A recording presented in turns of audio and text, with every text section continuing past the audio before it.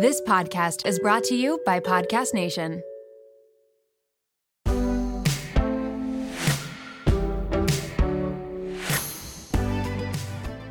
was like a emo kid. So not only was it sort of having this following, but we were these like weirdos, you know?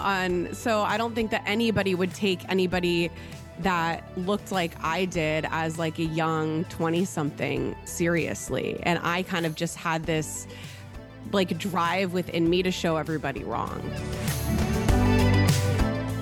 Welcome to The Real Reel, where I take you behind the Instagram reel and into the real lives of entrepreneurs, content creators, and anyone who inspires me and may inspire you too. I'm your host, Natalie Barbu, and let's get into it.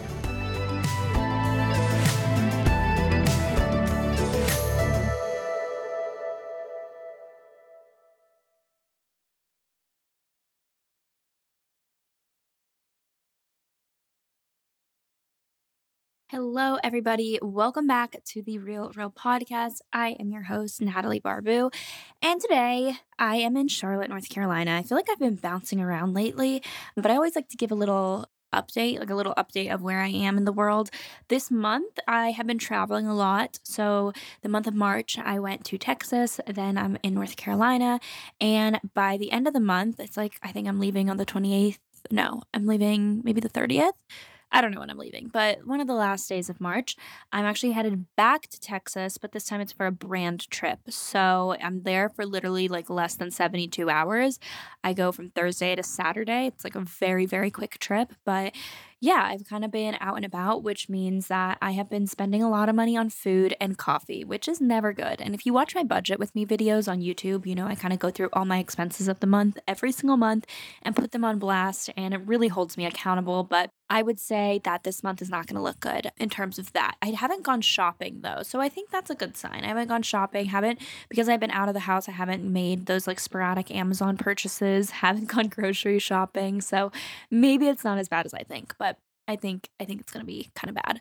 But today I am very excited for today's guest. I think that you guys are going to freak when you find out that I had her on my podcast. You already know who it is because of the title, but you know, I like to add some suspense in the intro so that you guys are like, oh my God, who is it? But before we talk about the guest, I kind of wanted to throw back to the early days of social media. And I want to do this because obviously this guest that we have on, she had started in like the MySpace, Tumblr, like Vans Warped Tour days. Like that's where her career really took off. And I want to know, how many of you had a Tumblr? What did your Tumblr look like? Were you a Tumblr girl? I feel like Tumblr girl was such a pivotal like moment in culture because that was where so many trends happened. Like before we had Visco, before we had like Instagram, before we had TikTok, we had Tumblr. And I remember on Tumblr, mine was called Doubt Your Doubts. It was like doubt dash your dash doubts. That was like the name of my Tumblr. And it was also my senior quote. It was like, doubt your doubts before you doubt your beliefs. And I'm pretty sure that was like Chase Crawford's senior quote. And that's where I found it. So, you know, 18-year-old me was kind of on a Gossip Girl kick. But anyways, that's not the point. I think that was my Tumblr name, and I was obsessed with making it look aesthetic. I was obsessed with like having like cool, like pretty pictures and like a cool look and being all like edgy, but it was kind of my alter ego because I never told anyone about it. I didn't tell anyone when I started YouTube. Like my social media presence of me was my alter ego, and I loved it. I loved my Tumblr. I would sometimes go and like, I remember when I went through my first breakup, I'd go on Tumblr and like repost or reblog the saddest things and like the saddest quotes. And I remember a few years ago, I looked back at my Tumblr and I was like going back and I remember seeing these quotes and I was like, oh, that's when this happened. I know that because that's when I reblogged this, or, oh my God, that they just like took me back to a moment where now looking back at it, like how many ever been years later, like 11, 12 years later, I'm like, that was so insignificant. Or I guess maybe not 10 years later, maybe like 8 years later, however long it was. It was when I was in high school. But I was like, that was so insignificant. And I was reblogging things that made it sound like it was the end of the world. I was like, thought I was so sad. And no, don't get me wrong. I was actually very, very sad at that point. But it was just like the looking back at that moment now and seeing the magnitude of emotions I had and the magnitude of like my sadness back then. I'm like, wow, that was so not warranted. Like that was not worth that and that person was like not worth that. But it's crazy at how we magnify things in our head when things are going on. And then when you look back, you're like, okay, that actually wasn't the biggest deal, especially a high school little fling breakup, that I was like reblogging this stuff and like posting Taylor Swift lyrics all over the place. So I don't know. I kind of wish I still had my Tumblr. I don't think I still have it. I mean, let me quickly look it up. Also, is Tumblr still a thing? No, I don't have my Tumblr anymore. Everything's gone. Yeah, everything's gone. I don't even know if Tumblr is still, I mean, I guess it's still a thing, but does anyone actually use it? Let me see, tumblr.com. Make stuff, look at stuff, talk about stuff, find your people. Okay, it's still a thing. All right. I wonder, are they doing well? How are they doing? I don't know. Anyways, I want to know your Tumblr stories and what you kind of use Tumblr for. But the reason why I'm talking about Tumblr is because today's guest, Jac Vanek, is kind of got her start on Tumblr. So Jac Vanek is a self-made entrepreneur, CEO, and one of the most powerful fashion and music influencers of her generation. And she created the Jac Vanek brand from the ground up. She got her start as an emo kid selling bracelets on MySpace and Warped Tour. And that was just like a throwback in itself. Were any of you allowed to go to Warped Tour? Because I remember I was like a freshman in high school and I like wanted to go so badly. And it was like my first music festival that I really wanted to go to. And I wanted so badly to be like an emo kid, even though I totally wasn't. But I remember I wanted to go to Warped Tour and my mom wouldn't let me because I think I was like 12. Like I remember in 7th grade, I dyed a pink streak in my hair and I can't even believe my mom let me, but she thought it was so cute. Like she took me to the salon, we bleached like a strip of my hair and like dyed it literally neon pink. And I was so embarrassed. Like I loved it. I personally loved it, but I knew that I was different. And at that time in 7th grade, you don't want to be different. And I knew that I was different. So I remember like not hanging out with my friends in the car rider line. And this is such a vivid memory for me, but I didn't hang out with my friends in the car rider line because I was like, didn't want them to see my hair, even though they obviously saw my hair. But I just like wanted that version of me to be kept to myself. I don't know. I was so in my head about it. Like I loved it, but I knew that like other people would question it and I didn't like that. But I felt like so confident in it on my own, but like not when I was with other people, if that makes sense. And so yeah, I was just like a wannabe emo kid. But Jac Vanek was actually an emo kid and she started her business by selling bracelets. And back in 2015, Kelty Knight, who many of you probably know, asked if she wanted to start this thing called a podcast. And thus Lady Gang was born. I feel like Lady Gang is one of the most popular podcasts out there. So it's definitely one that I would be shocked if you hadn't heard of it. And Lady Gang was one of the OG women-led podcasts and has since turned into a cult following. Jac also hosts another podcast called First Degree, which is a true crime podcast. And all of her, like her business, her original business, her Jac Vanek brands, her slogans, her graphics, they've been worn by celebrities like Cara Delevingne, Vanessa Hudgens, Joe Jonas. And it's just became a like really big success. And she was one of the first people on MySpace to turn a following into a profitable business. So if we want to talk about OG influencer, you have to mention Jac Vanek. She hustled her way getting a job on Warped Tour, and she calls it like punk rock summer camp. So we get all into that. Like I loved this conversation. And she also started a podcast pretty much before everyone else. Like in 2015, I don't think I've ever listened to a podcast in 2015. And especially back then, there was like no female podcast. It was pretty much like Lady Gang and Joe Rogan. Like that was it. So we talk all about kind of her journey from the beginning and then also how like the Lady Gang pod has transformed into like a podcast, not just about like pop culture and celebrities, but also into stumbling throughout womanhood.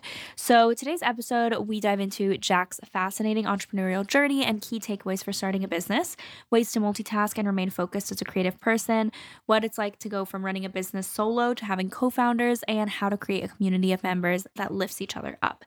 You're going to love this episode. Don't forget to send me your Tumblrs. Like, I want to see it. If you have images of it, great. Just send a screenshot and like send it to me on Instagram because I want to see your Tumblr and I want to know what your Tumblr name was. And I want to know if you were as dramatic as me, if you were like a wannabe emo kid, or if you actually were an emo kid. Like, I need to know. So send those to me on the DMs. And also, if you enjoyed this podcast, please be sure to give it a review. You can rate it on Spotify. You can also give it 5 stars on Apple Podcasts. And you can send me the review so I can personally thank you because that means so much to me. Screenshot this, post it on your story. That literally means the world. But yeah, without further ado, let's welcome Jack to the show. Let's talk about styling hair because it is a whole production, especially when you are battling frizz. And take it from me, I live in Miami, Florida. It is about to be summer. I really know frizz, but honestly, I would rather be doing something else like booking a spontaneous vacation to St. Bart's or rewatching the Eras tour for like the third time. You know, the important stuff. But who actually has time for frizz? Introducing Ouai's new anti-frizz cream. It is like a superhero for your hair. It provides immediate frizz control that lasts up to 72 hours. I actually brought it on a trip with me and my friend borrowed it and she purchased it right then and there because it was that good. So how does this fit into my hair routine? It is the best thing I could have done for my hair. I am all about saving time and the anti-frizz cream does just that. Plus the Sydney-inspired North Bondi scent is so amazing. You can thank bergamot, Italian lemon violet, and more. And as someone who is always concerned about heat damage because I definitely use a lot of heat on my hair, this anti-frizz cream provides heat protection, which is such a big relief, and my hair feels so much lighter and looks smoother after using it. Get busy being frizz-free with Ouai's new anti-frizz cream. It's not just about taming frizz, it also provides heat protection up to 450 degrees, reduces and repairs split ends, quenches dry hair with intense hydration, and according to a consumer perception study, 90% of participants agreed that their hair looked less frizzy after using it. I can definitely contest to that. And while you're at it, check out Ouai's other bestsellers like the leave-in conditioner, which I also use, detox shampoo, fragrances, hair oils, and hair gloss. They're all essential for achieving that salon-worthy look at home. So you can frizz-free up your schedule with Ouai. Go to theouai.com and enter promo code REALREAL for 15% off any product. That's theouai.com, promo code REALREAL. Life doesn't happen bi-weekly, so why should payday? The money you earn can be in your hands today, as it should, with Earnin. Earnin is an app that is changing the game when it comes to getting paid. Imagine having access to the money you've earned as you work, not just waiting for payday. With Earnin, you can access up to $100 per day or up to $750 per pay period. Just download the Earnin app and verify your paycheck. Then access up to $100 a day as you work and leave an optional tip. Any money you access plus tips are automatically repaid from your next paycheck. So think about it. The next time you're planning a special night out, you need a last minute gift for a loved one, or you face an unexpected expense, like maybe a trip to the vet. Earnin has you covered. For me, it's about having the flexibility to handle those surprise expenses that life throws my way. So whether it's unexpected bills or needing to cover rent when things are tight, Earnin gives me peace of mind knowing that I have access to my hard-earned cash when I need it most. Make Earnin a part of your financial routine and join Earnin's over 3.5 million customers who say things like, when I think about Earnin, I think about financial stability, security. It gives me a lot of peace of mind. Download Earnin today, spelled EARNIN, in the Google Play or Apple App Store. When you download the Earnin app, type RealReal under podcast when you sign up. It really helps the show, so please don't forget that step. RealReal under podcast. Earnin is a financial technology company, not a bank. Subject to your available earnings, daily max, pay period max, and location. See earnin.com/TOS for details. Bank products are issued by Evolve Bank and Trust, member FDIC. Hi, Jack. Thanks so much for coming on my podcast. Oh my gosh, thanks for having me. I'm super excited because I know you are such like a multifaceted person and I love talking to people that are like that. So I'm excited to dive into your career and kind of what you're doing and your story. But before we do that, I like starting with setting the record straight. So it's some stereotypes, some assumptions, and then you'll just let me know if they're true or false. Oh my God, I love this. Perfect. So first one is you have to pick a niche if you want to grow your brand on social media. Okay, I've been thinking about this a lot recently because I literally just started using TikTok like 2 weeks ago. And I'm like diving into the whole thing. And the thing about TikTok is like you have to have a niche to grow. You have to have a niche. I don't really adhere to that because ever since I started my brand, like I've kind of always been all over the place. And especially now with my career, I have my clothing line, I have 2 different podcasts, I have a line at Zoomies, like I have all these things going at once. And I kind of like having different parts of my personality for people to connect with. Because if you're going so far into one niche, of course, like people are going to look to you for that one thing. But I think that it's kind of cool to like make yourself, to show every part of yourself to people because somebody will find something to connect with that way. That's how I feel. I don't like picking a niche. I feel like people aren't, like when you meet a friend, it's not like, oh, I only like you because you have this like one thing that I like about you. It's like, no, you like them as a person. And I feel Right. like social media should be more like that, where it's like people follow each other because they like each other and they want to follow them and they like view them as a friend rather than Yeah. only sticking to like one specific thing. Yeah. And it's like, I follow some people, like, again, on this TikTok thing, like I follow this one guy and he knows every single location in the entire world on Google Maps. And I'm like, I go to him for that. That's a great niche to have. But for everybody else, I like just seeing little parts of people's personalities because you never know what interest you're going to share with somebody. Right. No, I totally agree. And the next one is that podcasts are oversaturated. I mean, that's a yes and a no. There are so many podcasts nowadays, but it's hard to have a good podcast that has really good content. I think, I mean, I'm so proud of you for keeping your podcast going because it's really, really hard past a couple episodes because Yeah. everybody can think that, we should really film our conversations at brunch because we're so funny and everybody will love it. But after a few episodes, you're like, God, what do I talk about now? So it's really, really hard to have good conversations and have them every single week and keep that consistent. Yeah. And I always tell people when they're like wanting to start a podcast, you have to have a topic that you can talk about a year, 2 years later. Like, obviously, you're not going to be repetitive, but like, you have to have something that is sustainable. Cause I think some people, especially in like the influencer space, will start podcasts and be like, oh, it's just like an extension of my life. And so then they'll like continue to talk about, like random topics Yeah. like answering like Q&As or like what's going on in their life. But then they also do that on Instagram and then they also do that on TikTok and then they also do that on YouTube. And it's like, wait, what's the difference between your podcast and like everything else? So I feel like there needs to be some like something that sets it apart or something that's like a Yeah. little bit different. Well, and the thing with podcasting, it's long form. I think it's a lot easier to do like a Q&A, like little short snippets on different forms of social media. But podcasts, you're having a conversation. So if you can't hold that conversation for an hour each week, like it's going to end up falling flat. And people really pick up on it. Like your audience will pick up on if something's stale, if it's repetitive, if it's just not interesting. So I think that podcasting is like everybody thinks that they can do it. And Yeah. it's really damn hard. Totally. I like the dynamic with like co-founders and stuff. And I feel like people think like, oh, it must be so much easier to have co-founders, but I don't think so. Like, I think then you have to like schedule with them, make sure that you guys are all wanting to talk about the same thing. Like, I think there's so much more that goes into it than people realize. Oh my gosh. It's a full-time job. It's a lot more than just talking for an hour. Yeah, I completely agree. And I'm excited to talk about like kind of Lady Gang and then your second podcast, like how you do Yeah. that. But the next one is Instagram is dying. This is something I've been thinking about recently too, because of my recent jump over to TikTok. I can agree with that just in the sense of I haven't gotten a new Instagram follower in probably 4 years. Like I'm just like slowly declining. And I feel like everybody else out there is too.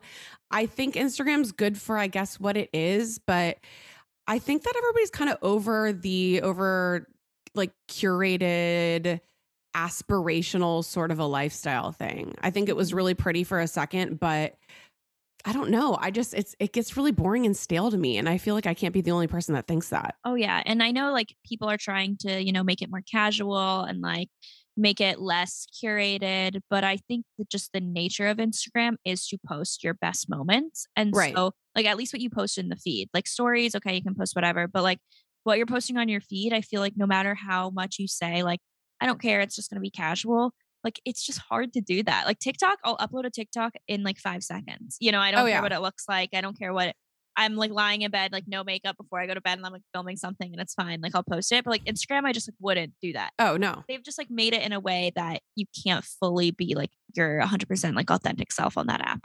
Yeah. I mean, we're just like so far down a rabbit hole in Instagram. And I think it's just created this like society of wanting that perfection and chasing after it over and over and over again. And it's just like, it's never enough. And then with whatever algorithm they're doing now, it's like, you just kind of get shot down over and over again. So it's not the best. Yeah.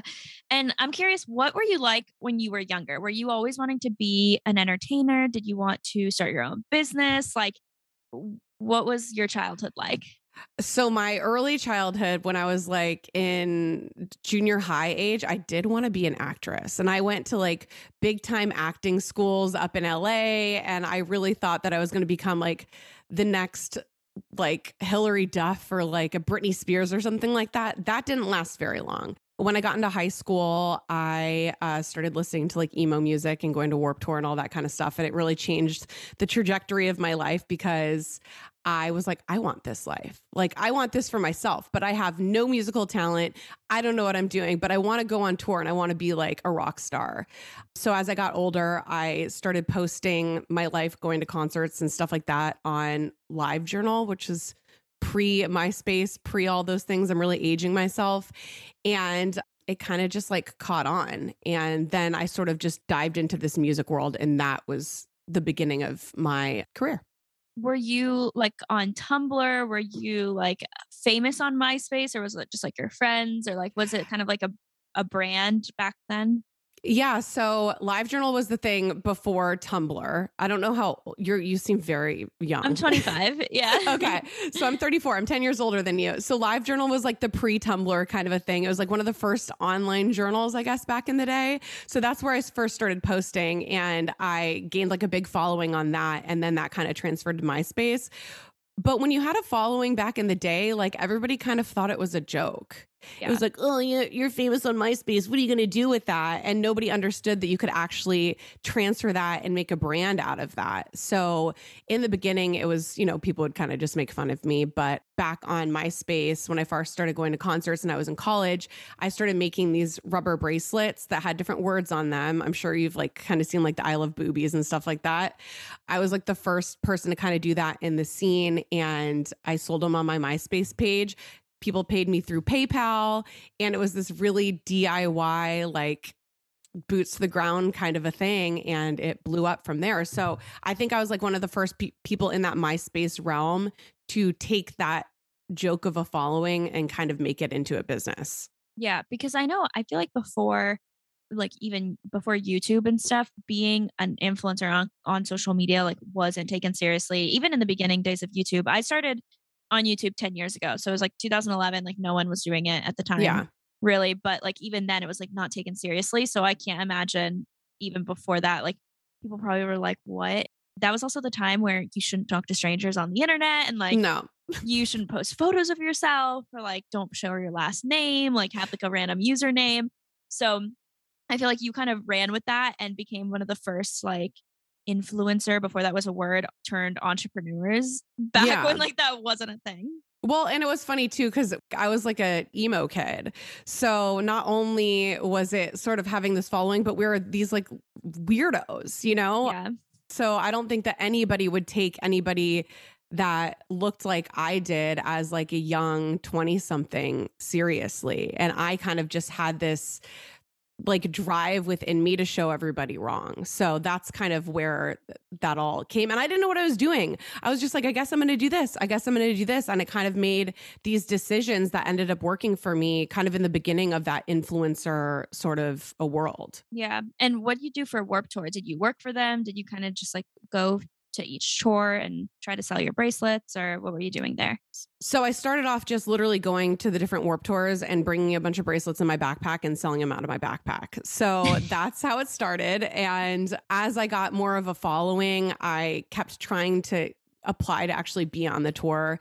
And I got told no so many times because I was kind of in that realm. I had a bunch of rumors swirling around about me, and like the people high up at Warped Tour were like, she's just a wannabe groupie. We're not going to let her on the tour. We're not taking her seriously. So it took a few years for me to actually be taken seriously, to be let on the tour. And then once I was on the tour, I would have a little pop-up tent, like a little 10 by 10 tent, and I would have all of my merch in there, and I would be working like 16-hour days in like 110 degrees just selling merch. And I was like the happiest I've ever been. And was that like your full-time job at the time, like doing that, like selling your merch and like going on tour? Yeah. So I started my brand when I was in college. I was like 21. So by the time that I graduated college, it took off in a sense where I could kind of just transfer that into my full-time job. Thank God. And then I did that for like 10 years until we started our podcast. And there was a lot of highs and lows. I didn't know what the hell I was doing. It was a mess, but it was great. Yeah, what's life like on tour? Like, is it actually like the rock star lifestyle? Like, what is it like to actually go on tour with Warped Tour? I mean, yes and no. From what I saw, there was no drugs, but there was, a lot of partying. There was a lot of hooking up. I mean, I love a musician. I've made out with probably every single lead singer that was on that tour.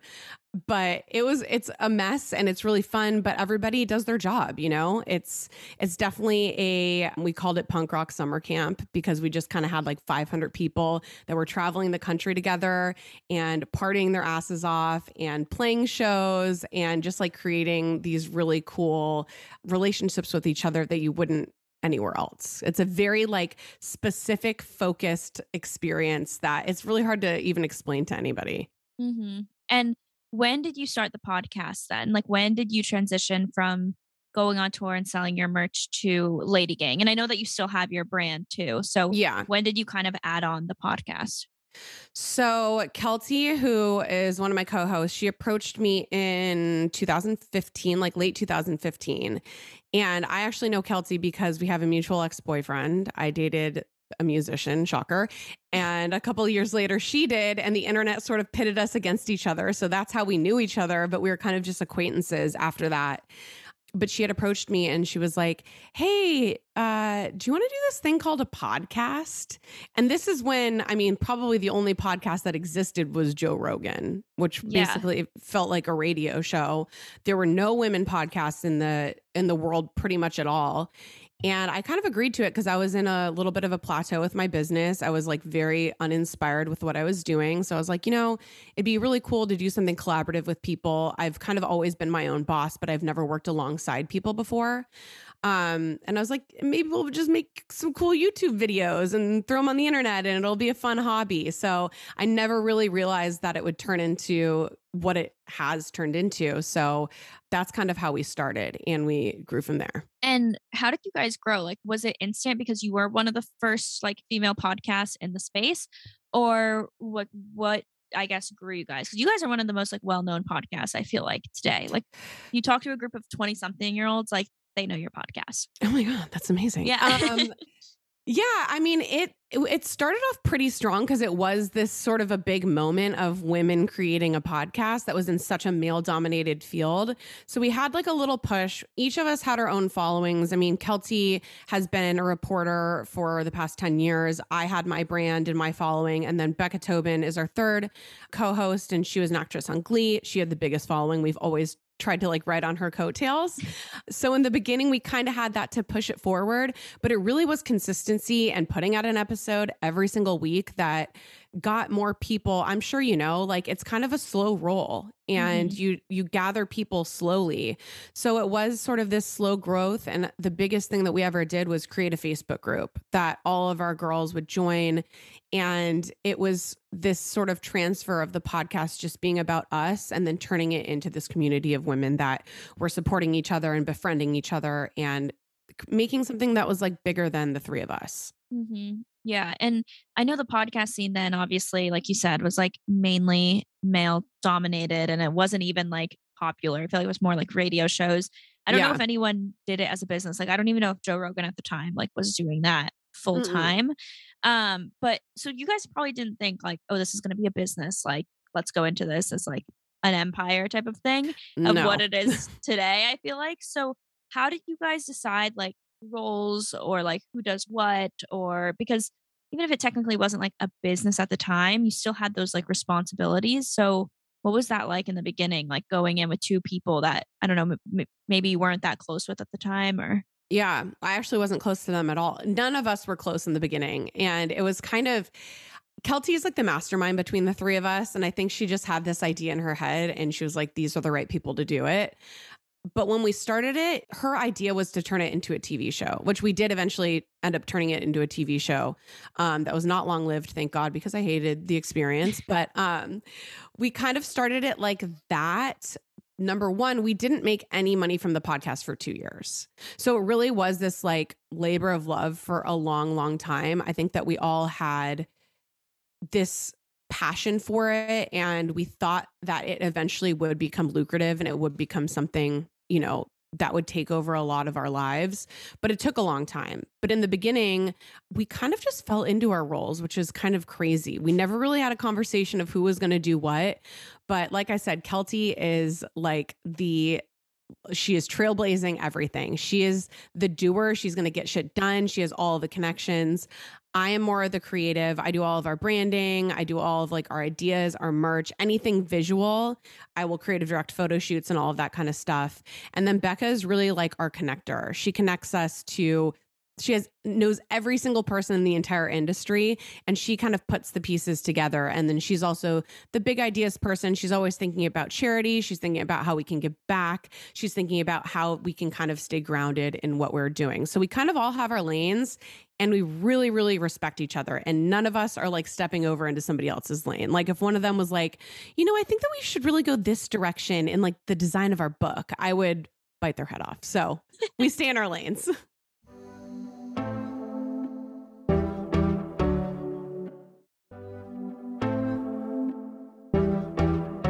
So is that kind of why Kelty wanted you two as her co-host? Because you guys were so also different or had like different strengths? So do you know the reason why she decided you two if you weren't super close or close at all?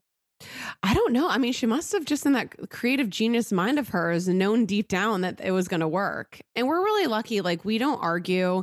We've never had a fight. We're always very, very like open and honest with each other. So we've had this very open like line of conversation and communication that, if there's ever a problem or if any of us has a question, like we're never beating around the bush. We're always kind of just going straight to the source. So we've just gotten lucky. We really have. Because I know how hard it is to be business partners with somebody and have, volatile relationships in the professional space. So we got lucky. How was like the first episode compared to like what it is today? Like how has it kind of transformed? Oh my God. And was it awkward if you guys like was the first episode awkward? I mean, kind of. We definitely used to drink in the beginning when we were recording just to, loosen it up a little bit. The first episode, I remember I was like scared shitless. I'm not a professional speaker or entertainer, so I've always felt like a little bit on the outside, where the both of them have been in the entertainment industry forever. Like they're professionals at this. So I was a little bit nervous. I was a little bit more soft-spoken in the beginning. It took a while for me to get really comfortable doing the podcast, but it was funny because we started off being like a celebrity driven podcast. We thought that we were going to kind of be color, in bringing some kind of like a personality to it. Kelty would be interviewing and it would be very, very focused on the celebrity. So that's kind of the biggest difference with how we started and how we are now. It's definitely become more kind of internal with the three of us. We're talking about our lives. We're connecting more with our listeners on a stumbling through womanhood sort of a basis rather than this aspirational, like, when was the moment that like you knew you made it kind of a conversation. Right. And how do you, because obviously I have a podcast and I feel like podcasts are really hard to like connect with people since it's one-sided. You have to have like the most loyal listeners, or you have to ask them to like meet you somewhere else. Like you have to join a Facebook page, or you have to follow us on Instagram and like DM us rather than just like commenting on an individual episode. And you guys have such a cult following. Like it's like such a strong community. How have you built that? And like, what do you think it is that like made that community so strong? I mean, like I was kind of saying in the beginning, I think when you have a podcast, it's like, you're sort of on this pedestal to your fans. Or I think people start a podcast thinking like that's how it's going to be. And I think sort of shattering that idea and putting us on the same level as our listeners really kind of gave us that opportunity to connect with them, just like on a human level. And the things that we were talking about, in the beginning, like I said, it's like a lot of it was celebrity based. A lot of it was like, Kelty and Becca's experiences in the industry and all this kind of stuff. And the more that we started just talking about being women and like not wanting to have sex with our partners or like going through like terrible periods or going through fertility issues, like all this kind of stuff that just connects us on just the very, very basics about being women, I think was the first step. And then, like I said, having that Facebook community, I feel like you just have to, because when you have a podcast, you are kind of just one-sided. Like you have to have a place where you're going to connect with your listeners and like opening the mic to them, and having everybody be able to post about, their exciting moments, their low moments, their wanting advice, and having all the women kind of turn inward to each other, having it just be more of like a general friendship rather than like, you listen to me talk and what I say is what you like should do kind of a thing. Yeah. And I know like on social media, like you guys, and especially you are like super transparent on social media too, which I feel like people can connect with people that are just more transparent on there. Yeah.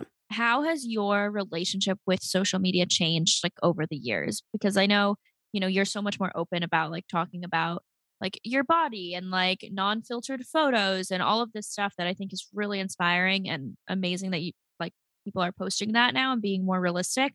Yeah. But how has your relationship, I guess, even specifically with Instagram, maybe changed?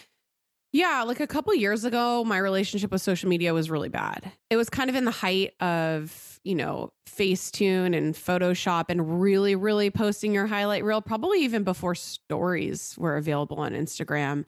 And at the time, I was just following beautiful women doing extravagant things with perfect bodies, wearing designer clothes. Like that's what my feed was.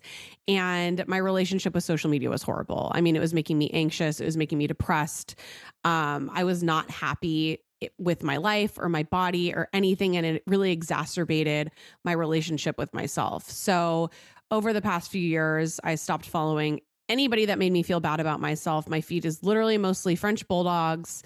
I started following frog accounts, which I'm really loving, and then travel stuff. And my feed makes me happy now when I look at it. Like it's really great looking at a dog doing something stupid rather than this perfect girl in Bora Bora. You know what I mean? So that you don't even know. That I don't even know, that I'm like, well, I know your picture is Facetuned, but yet it's still making me feel bad about myself that my body doesn't look like this.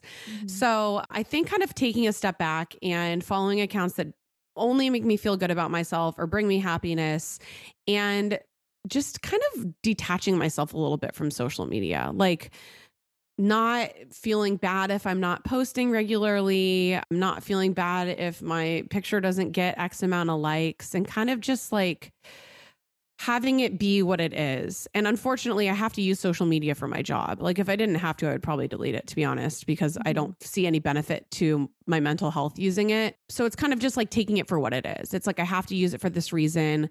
Let me limit my time on it. Let me make my feed something that actually makes me happy, and kind of leave it at that. Because I feel like it's really easy to fall down that rabbit hole and start like going down this shame spiral every single day. And you don't even realize you're doing it.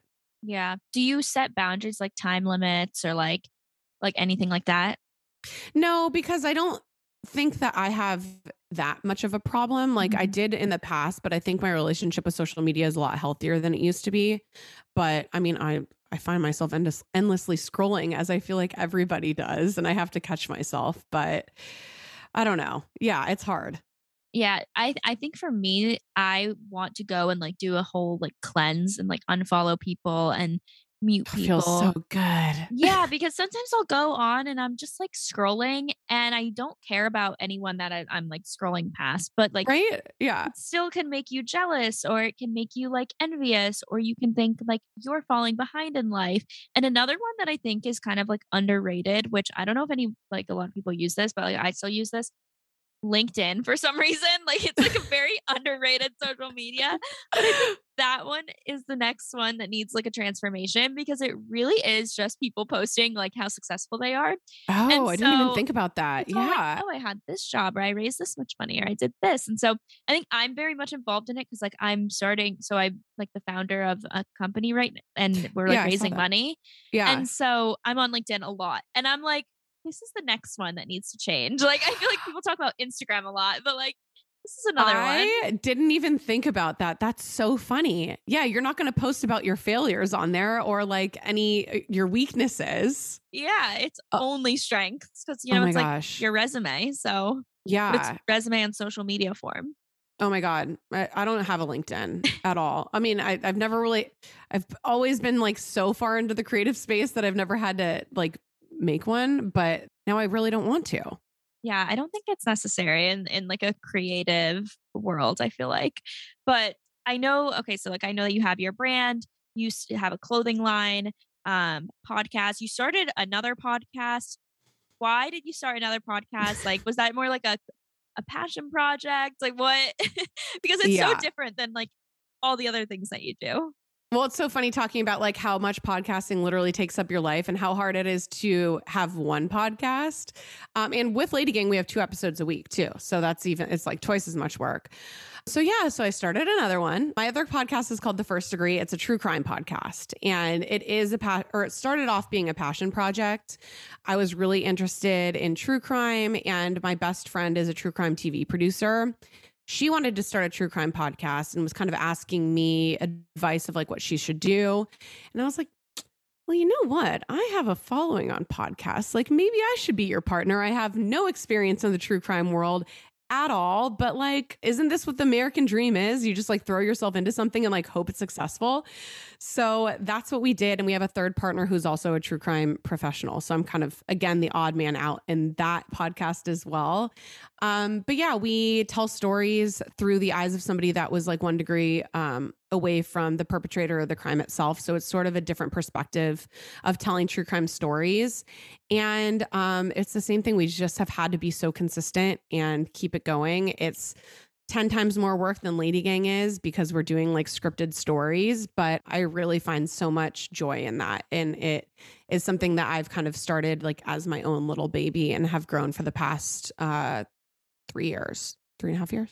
It's been a while. Yeah, that's crazy. And I mean, what does your day to day look like? Because you do a lot of different things. Do you time batch? Do you do like Mondays are for this, Tuesdays are for this? Or like, how do you structure your day? Any organizational tools that you use?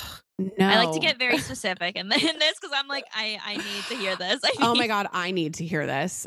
My lifestyle is just so all over the place. Every day is completely different for me. My fiance is a musician too, so I am visiting him a lot on the road. So we're always, every week, every day is just a completely different thing. And I am a scattered person as it is. I don't know if you know the Enneagram at all. Have you done your Enneagram? Yeah, so most times when I take it, I'm a 3, but then sometimes when I take it, I'm a 7. Okay. It like depends on the day. So I'm a 7 and Kelty and Becca are 3s. So we're like that's so completely neat. different. So I'm like scatterbrained, like as a baseline and just like a creative, and I'm like all over the place. So I try to time batch. Maybe I can do that like one day and then the next day is like a disaster again. But I'm pretty good just because I've always been doing a bunch of things at once. I'm good at kind of multitasking. Like right now I have Illustrator open and I'm working on like 5 different designs. And later on in the day, we're recording First Degree. Like I'm always just like kind of bouncing from one thing to another and just kind of as my schedule allows and just being okay with that. That's another thing, like looking at some different people, like, the Skinny Confidential, Lauren. She is like the queen of time batching. I look at her Instagram. I'm like, you are so fucking organized. I would do anything to be like you. And I kind of just have realized that I'm never going to be like that. And I'm just going to do the best I can with the time that I've got and the projects that I have. And I know it's kind of always going to be a little bit of a scattered mess, but like, that's me. It works. Yeah, it's just I have to make it work the way that it does. I don't have the schedule to be able to do that. Yeah, that's how I feel because I obviously do like YouTube and social media, and then I have my business, and then I have the podcast. And I always feel so jealous of the people that time batch and do it well. And people have told me, they're like, oh, like Mondays, you should just do this. Yeah. And like Tuesday mornings, just do this. I have tried so hard to time batch and to be like, block my days out, like besides when I have calls and stuff, to like block it out. Like, okay, from this time to this time, I'm only going to work on this. Yeah. I can't do it. Like I physically cannot do it. If an email pops up, I'll like divert my attention to that. I'll schedule things and then like I'll have like an hour break and then I'll schedule something else that's like totally different. And I mean, it's been working for me, but like I'm so jealous of people that can actually sit down and like be so organized. But I think, like you, I've realized it's never going to Yeah. happen. It's never going to be me. And honestly, if it works, then who cares? But Yeah. I don't know. Well, I feel jealous of and people. it's hard. I mean, you do multiple things at once too. So it is hard when you're working on X project and you get an email and that email is super important. So you have to answer it right then. Like, I think it's a lot easier if you're just focused on the one job that you're doing and you can really kind of time batch that stuff out and not have anything pop up and like screw up your schedule. But I think being able to be flexible and being able to kind of like go with the flow and not have that screw up your day and really throw you off guard. I honestly think that that's a strength, to be able to be so malleable with whatever your like professional day or your life is throwing at you at the moment. Yeah, I know. I think it definitely is a strength in that sense, but I feel like people have pounded in like time batching organization. Like that's the best thing. If you don't do it, you're not Yeah. productive. But that's just not true. Like we gotta. Do you journal or do you do like a bullet journal or anything like that? I don't do a bullet journal, but I do journal every now and then. So I have like a really long morning routine, and that is one thing I stick to every single Oh, that's morning. great. Like I have a very it's like a 2-3 hour morning routine, and nothing's gonna interrupt that. Like, Whoa. I wake up at like 7, and then I'll like work out. I'll get ready. I'll have a coffee. If I have time, I'll journal. But I just like love having me time. Like I don't check my phone in those like 2 That's hours, amazing. and then like I'll start my day at like 9 or 10. Yeah, but see, you have something. I don't have that. That's my one like consistent like routine that I have. My day is thrown off if I don't do But it. it'll start your day off like really good. And it's like, then you feel focused and you're able to take on like all the crazy shit that's going to be thrown your way. Yeah. Do you have any routines? Like, do you do morning routines, night routines, or is kind of every day just a little bit different? I mean, I have like a morning routine kind of similar to yours, except for, of course, I'm looking at my phone because it's like so hard not to. And I just, in the morning, it's like I want to get through my emails like the first thing during the day, because once that starts like piling up on each other, like that's where my anxiety really kicks in, because then everything else gets thrown my way. And if you're not answering your emails, then everything else gets kind of thrown off course. But I do the morning routine. I drink my coffee in bed. I give myself an hour. My fiance is sleeping. I'm like, do not wake up and interrupt my me time for this 1 hour. I at least just stretch in the morning, try to like get my bones moving a little bit, and then usually start the day around 9. We record podcasts a lot in the morning. So I like to have like myself kind of like figured out before we start doing that around 9. Yeah. So okay, you also have like some structure too. Loose. Yeah. Mostly I just need a coffee in the morning or else I'm like literally going to be a nightmare. Well, same. That's a part of your routine. Yeah. And I know like you're also very, like we were talking about earlier, very multifaceted. That's why we're like not as structured and like, you have a million things going on. But did you ever feel like you had to hone in on one thing? Like, have you ever felt like, oh my God, I'm doing too much and I need to niche down? I mean, I kind of always feel like that. I was having a conversation with my fiance the other day where I'm like, I kind of always feel like I'm half-assing everything because I'm doing 10 things at once. And I'm like, I wonder how it would be if I actually just put my full time and energy into this one thing. Like, I wonder how successful that would be. But I was doing that when I had my brand for like 10 years straight. And I did always kind of feel like there's this void in me. And I feel like that there's something innate within me that I want to be doing more than one thing. And I want to like fill up different buckets at the same time, because that's where I really do find fulfillment. So maybe I feel like I am missing out on success in one specific place, but I really do like diversifying my life and diversifying my income and diversifying just like my emotional state too. Like I'm a creative person and I am going to feel fulfilled by doing all those things. I'm thinking about starting another business right now. I'm like, do I have time? No, but like I want to like launch an NFT series and I want to do like all of these things that I don't have time for. But like, there's always going to be that drive in me that like wants something new, I think. I'm like the exact same way. Like I always am thinking about like, oh, what else should I do? What else should I do? And I'm like, wait, I can like barely do what I'm doing now. Yeah. Why am I thinking about that? I think I just like the process of starting things and the excitement. And then it like gives me fulfillment of like adding another thing to my list. Even though I am passionate about it, Yeah. it's like I would just be so bored if I was only doing one thing. Yeah. And I think it's also, I get excited about the potential of something. So it's like when you're planning something new, you're like, I don't know, you kind of it's like instead of daydreaming about like my wedding, I'm going to be daydreaming about like, what if this took off and this new creative endeavor. And I think that there's something really exciting about that, like creative potential in an idea. Yeah, it's really similar to dating when it's like you meet someone and you're like, oh my God, I can see us getting married and having 3 kids and all of this. But instead it's like, oh my God, this idea could like blow up and like be so successful. And so that's like how I feel too whenever I'm starting something new. Well, and I think it's just with the world that we live in now, there is so much potential for anybody to kind of do anything and for you to turn a hobby or an interest or whatever into a professional endeavor. And I think that's what's really exciting. And that's for me, I can't just be like, I'm going to just do this one thing because it's working. I always want to kind of tap into something else because it's exciting. And there is the possibility of actually making that successful. Mm-hmm. And have you ever started something and then it failed and like didn't work out and you pivoted or left it? I mean, it's kind of like the trajectory of my Jack Vanek brand for like a while, because there were many years that, I mean, it was a roller coaster. The whole thing was roller coaster. And there were years that it was super successful. There were years that I lost a lot of money. And that was the thing that once Lady Gang kind of came into my life, I took huge pause on. And I'm like, I'm not going to say this is a failure because it did. I did it for like 10 years, but it was something that turned into something too big for myself. Like I never had investors. I own 100% of my brand. I really did it all DIY. And there comes a time where you plateau and it's really hard to sustain something like that. So I won't consider that a failure, but it was something that I was like, I need to take a step back and like pause.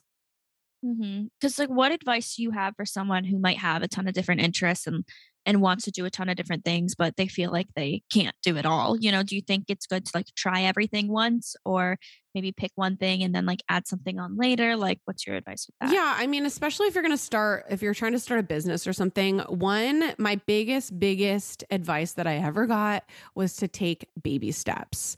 I did learn this the hard way. I got so ahead of myself so many different times and either spent too much money, hired too many people, did too many things that I wasn't ready for. And that's when you kind of crash and burn. So taking that back to like, say you have a normal job and you want to, start your own clothing line, whatever, if you're going to do what I did. I think just starting slow and trying different things out and not getting too ahead of yourself and see what's working. Like if something works, then do it a little bit more. And if that works, then do it a little bit more. But I think just jumping into the deep end, whatever you're going to do, it's very, very risky.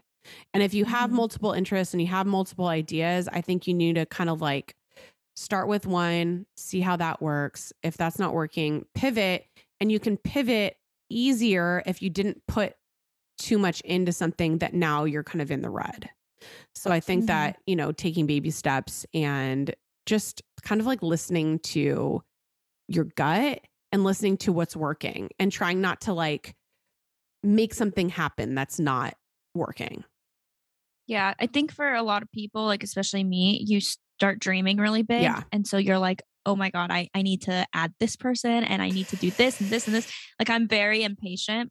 Like I have the end result in my head and I want to execute on that like immediately, and that's just not how it works. I have had to like pump the brakes on Lady Gang so many different times because I'm the only person that had a business before then. Becca and Kelty had obviously had all their jobs, but I had been the only person that's been like an entrepreneur. And I was like, we cannot hire all these people. We cannot spend all this money. We can't order 5,000 units of merch. It's just going to like sit in the warehouse and it's going to be dead cash. So there are so many times that I have had to be like, okay, we need to take a step back and do things slow. And then you can see what works. And then you don't fuck yourself over in the end. Yeah. Yeah.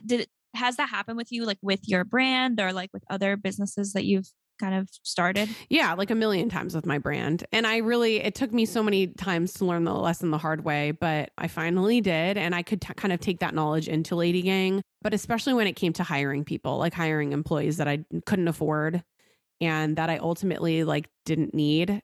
it was hard because then you're just like you're so committed. You're committed to these employees. You're committed to their salaries. You're committed to this whole idea of something. And, it takes a while to figure out that something isn't working. And it's kind of hard to reverse something like that. But everybody's making mistakes all the time that also you have to like give yourself some grace, I guess, in that circumstance. Yeah, no, totally. And how has it been being like a solo entrepreneur to then like working with, I would say co-founders with Lady Yeah. Gang, having like co-founders and like partners? I love them both. I really, really love working collaboratively because I am such a creative person. I'm not really great with a lot of like the business side of things. So I think finding people that really balance me out and that have these amazing talents that I could never even dream of is so exciting. And that really is like the secret sauce to Lady Gang. It's also the secret sauce to First Degree, my other podcast. One of my partners, she's like the Kelty of our group. She's like the doer, the go-getter. She's like a crazy genius true crime producer. And she really is the person that is propelling everything forward. So I think it's really cool to work with people that I can learn things from and that really fill in the gaps of what I don't have. But then there's also the pros of working for myself because I can just make all the decisions that I want to. But that's something with my Jack Vanek brand that I have learned from having employees and stuff in the past. Like, I don't like being a boss. I don't like having to deal with like HR stuff. I don't like having to micromanage people, to tell them what to do, to make sure that they're doing their job. I like being a creative, being able to do my own thing whenever I want to. I have weird hours that I work. I get like pings of creativity at weird hours of the day. And I want to just be able to do that on my time. And I think that that's, again, like an Enneagram 7 kind of thing. Like, I need my freedom. I need to do what I want. So there's pros and cons to both. But in Lady Gang, both of them have realized like, that's how I work, and like, don't step on my toes in my process. Yeah. And I think it's so important to realize that and like know how you work and what works well with you. And I feel like we're really similar in that sense too, where like I also don't really like having people under me, Yeah. and I don't like, it's really hard for me to delegate. It's hard for me to be like a manager. Like, I'm not the best person at hiring. I feel like I rely on my co-founders so much when it comes to hiring decisions because I need like I feel like sometimes I'm like, oh yeah, it's a great fit, but then I like rush into it too quickly. Yeah. And then I'm like, oh, wait, maybe I shouldn't have done this. But then, like you said, you're dealing with someone's salary, with someone's life. You can't just be like, never mind, you're fired. Yeah. Like, done. You can't just ghost them like they're a bad date. Yeah, exactly. So I think it's important to know like your strengths and your weaknesses, and having people that kind of like check you on that and like balance you out is so important. Yeah. And I'm like a non-confrontational person too. So when I was like, for my brand, when I had to fire people, oh my God, I like still cringe about it. Like, I am not good at firing people. I don't want to have that confrontation. Like, it makes me feel so bad. I have so much anxiety, and like, I learned from doing that. I'm like, I never want to have an employee again. I can't deal with that. Like, it's just, I'd rather just work for myself my entire life. But that's why having like a co-founder that's really good at that. Like, Kelty has fired so many people in her life. She like doesn't think twice about it. Like, of course she cares about our employees, but she's just very good at putting on that hat and being able to like get the job done. Mm-hmm. Yeah. Yeah, I'm not that person. No, I'm like, I never want to do that again. I still have like cringe from like 5 years ago when I had to do it once. Yeah. And before we go, I wanted to ask, what is your best piece of life advice? So it doesn't have to be business advice or anything like that, but you guys have a whole book about it. You talk about so much advice on your podcast. So what's the best piece of advice that you've received? I mean, it's going to be so cheesy because it's literally the concept of your podcast, but it's don't compare your hustle to their highlight reel. Like, that in every aspect of my entire life, whether that's, having your own, like your romantic relationship and comparing that to somebody else's, or your friendships with people, or your professional life, or just honestly how you think about yourself, because everybody is going through something. Everybody is struggling in their own way, whether that be professionally, romantically, personally. And I think that we all need to give ourselves some grace. I think we all need to give ourselves some patience. And, we're all just kind of doing the best that we can. Yeah, I love it. Very fitting for the podcast, but I do really like resonate with that. I mean, everyone's sharing on every platform, no matter how like authentic you think people are being. No one is sharing every single like bad part about their life. No. It's just like, also that wouldn't be healthy. Like, I wouldn't want people to share every bad part of their life either, but it's so easy to get wrapped up in like, oh my God, their life is better than mine, or they're more successful, or they're far further ahead than me. Yeah. And it's kind of like it's like human nature for people to kind of disguise all that. Even when you're talking to a friend about their relationship, a lot of times people are, not disclosing the red flags that could be happening or the hurtful parts of it. And I think that's just human nature, and that's okay. But I think realizing that and trying to, kind of distance yourself a little bit from that is the best thing that we can do for ourselves. Yeah, I totally agree. So where can they find you, and where can they find all of your ventures? Okay. So I'm at Jack Vanek on Instagram and TikTok, newly using TikTok. And then you can listen to the Lady Gang podcast on wherever you listen to podcasts, Tuesdays and Thursdays. And then the First Degree on Wednesdays and Thursdays. Awesome. You're like covered half of the week. I know. I just need a Monday, but I don't know. And maybe a Friday. Do people listen to podcasts on Friday? I don't know. I don't like weekend podcasts. I like the earlier in the week podcasts, like to start my day off right. Yeah, on Mondays. Love it. Yeah.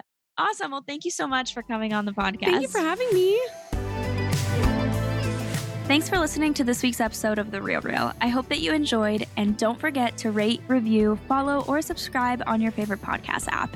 You can follow me personally on Instagram at Natalie Barbu and the podcast at The Real Real Podcast. I'll see you next Monday.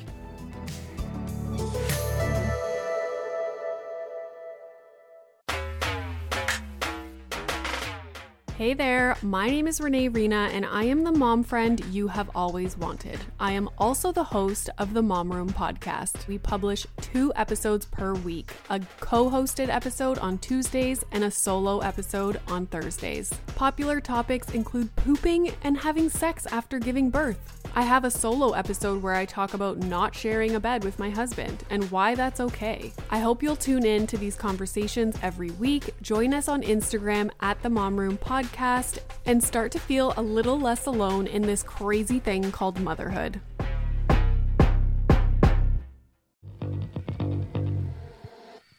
Hey, my name is Lovan Rumpf, and I've been working my ass off as a celebrity stylist by day and a podcast host by night. At the Low Life Podcast, it's all about keeping it real. We're talking fashion, beauty, to religion, sex, drugs, mental health. I mean, there's no topic off limits here, and vulnerability is mandatory. You can find my podcast, The Low Life, that's L-O, no W, everywhere and anywhere you listen to your podcasts. New episodes are out every Thursday. We'll see you then.